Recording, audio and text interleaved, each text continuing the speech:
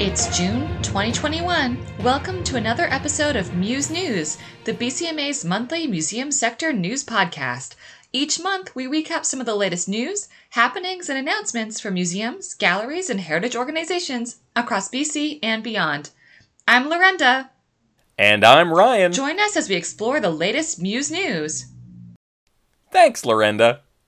Science World aiming to raise $10 million for upgraded exhibits. Science World has set a targeted goal of raising $10 million to help fund exhibit upgrades and expand its STEM learning initiatives. The nonprofit organization announced the launch of a fundraising campaign today amidst its ongoing revenue losses from a substantial drop in attendance during the pandemic. The attraction lost about $13 million in revenue last year. 85% of its revenue typically comes from admissions and events. Science World is aiming to direct $5 million of the fundraising's total goal towards immersive experiences, exhibit renewal, and capital projects. This includes $3.5 million for new technology and content that will provide an improved experience, new revenue opportunities, and new markets, and $1.5 million for a new digital studio and platform, upgrades to current galleries, a new greenhouse, and vital maintenance work. Another $5 million would be directed towards the acceleration of the digitization of its programs, exhibits, and STEAM, science, technology, arts, and math, content to reach the homes and classrooms of students.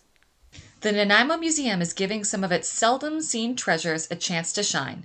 From the Vault, the museum's first temporary exhibit of 2021, is an exhibit of rarely exhibited artifacts and photos that carry with them some compelling and surprising stories about Nanaimo's people and history. Because of COVID, we'd had time to sit and reflect and look through our collection, says Jordan Johns, exhibit technician. Well, let's look at the things that we haven't really been displayed much or have been hidden away for a while, and we'll do some things along the lines of From the Vault, which started as a working title and then became also the title we ended up sticking with. Staff dug around in the museum's stored artifacts to find items and parts of collections to help tell stories not seen in the museum every day, stories that haven't been included in the museum's permanent displays, or stories that could inspire visitors to look at Nanaimo's history from different perspectives. The 12 displays within the exhibit cover history of different ethnic groups in Nanaimo, wartime internment, the 1918 flu pandemic, festivals and celebrations, and other stories. The other thing that we've done with the idea of From the Vault is that all of the staff members chose 3 historic photos from our photo collection and explained a little reasoning why they wanted those photos included. John said, "Everybody's sections are on the walls here, and it's interesting to see what inspired personal selections." Becca McDonald, Museum Communications Coordinator, said From the Vault also offered an opportunity to work with community groups. A new program, Lost from the Vault, gives museum goers a chance to test their problem-solving skills to unravel the mystery of a missing artifact. The program is designed to be fun for all ages, and participants will embark on a self-guided hunt to decode the clues, break ciphers, and solve the mystery. From the Vault runs through fall 2021. The Nanaimo Museum, located in the Vancouver Island Conference Centre, is open Tuesday to Saturday, 10 a.m. to 4 p.m., and admission is by donation.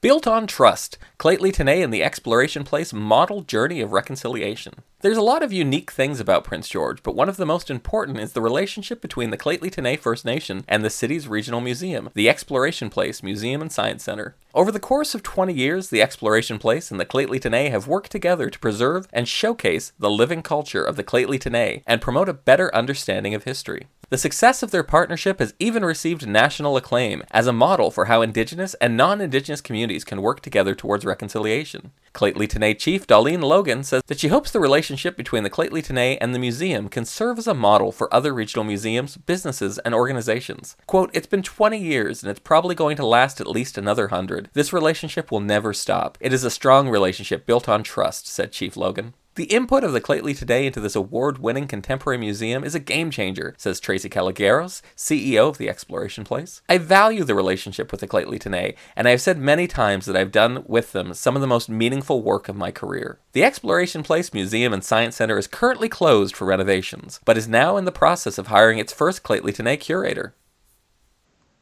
A wall of shelves lined with mason jars holding memories of Chilliwack residents has filled a section of the Chilliwack Museum.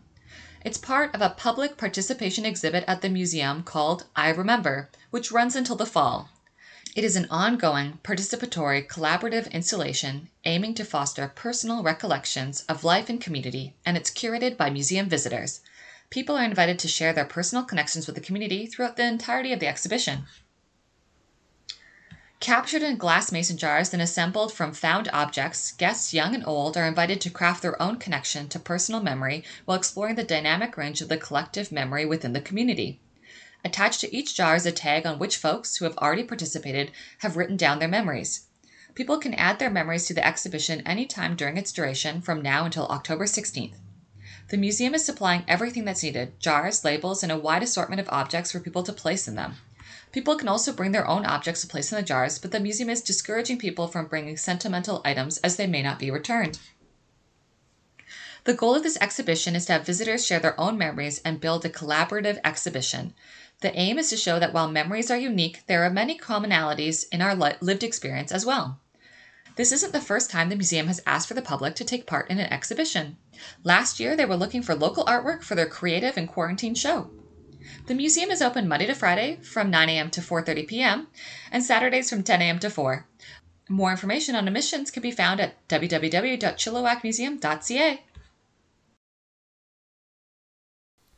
The Royal BC Museum and the Sisters of St. Anne reached new agreement to facilitate the sharing of Sisters of St. Anne records with Indigenous communities. The Royal BC Museum and the Sisters of St. Anne announced they have signed a memorandum of understanding that will provide enhanced access to the Sisters of St. Anne's private archival records to the Royal BC Museum and the Indian Residential School History and Dialogue Centre at UBC. Quote, all archives from organizations that were involved with residential schools can play a role in the process of truth-finding and reconciliation, says Dan Muzakaya, board chair and acting CEO of the Royal BC Museum. Quote, expediting access to the Sisters of St. Anne's record to Indigenous communities is a positive step along this path. The MOU identifies that Indigenous community needs are at the center of the process of reviewing the Sisters of St. Anne records. A priority is making Indian residential school records and associated records that contain information about Sisters of St. Anne involvement at residential schools accessible to Indigenous communities, including the goal to share the records digitally. This MOU will make Sisters of St. Anne's records accessible to the Tk'emlúps te Secwépemc as requested.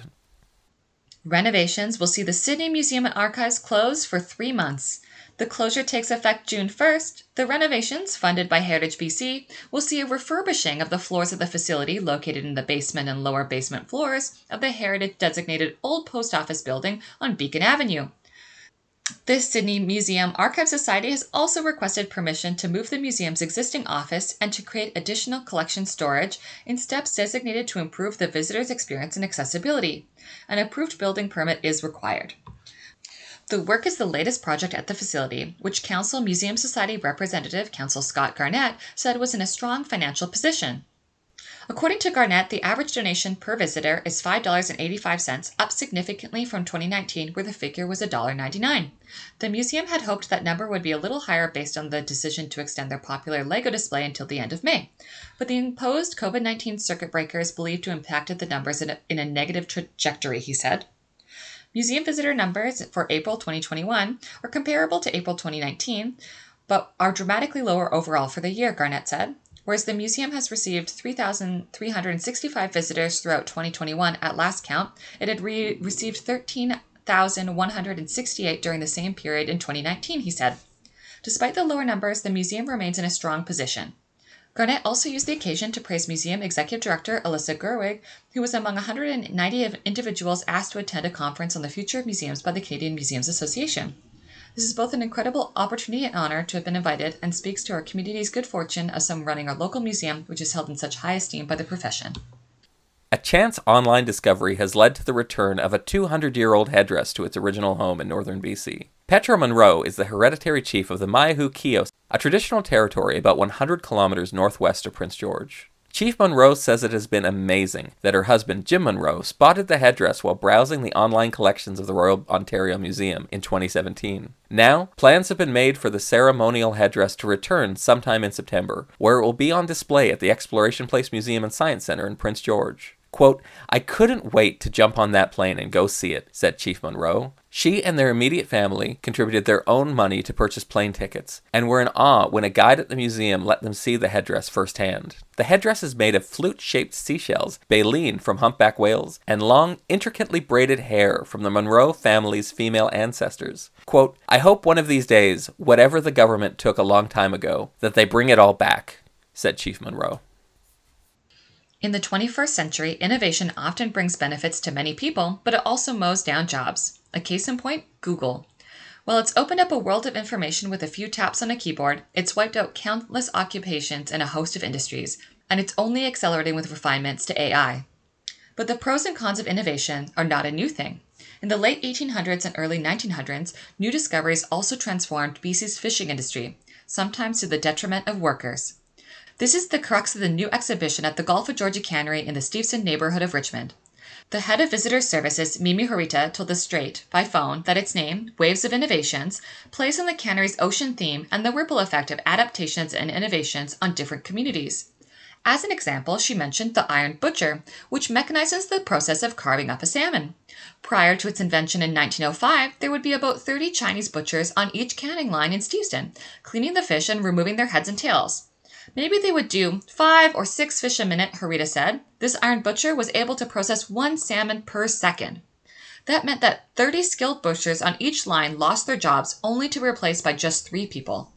An innovation that hurt Japanese fishers north of River Inlet in the early 20th century was the invention of the gas engine. The ban on gas engines was lifted from fisheries in 1924, Horita explained, but that excluded the Japanese Canadian fishers. They were not allowed to use motorized boats until 5 years later when one fisherman fought for the right to be able to do so.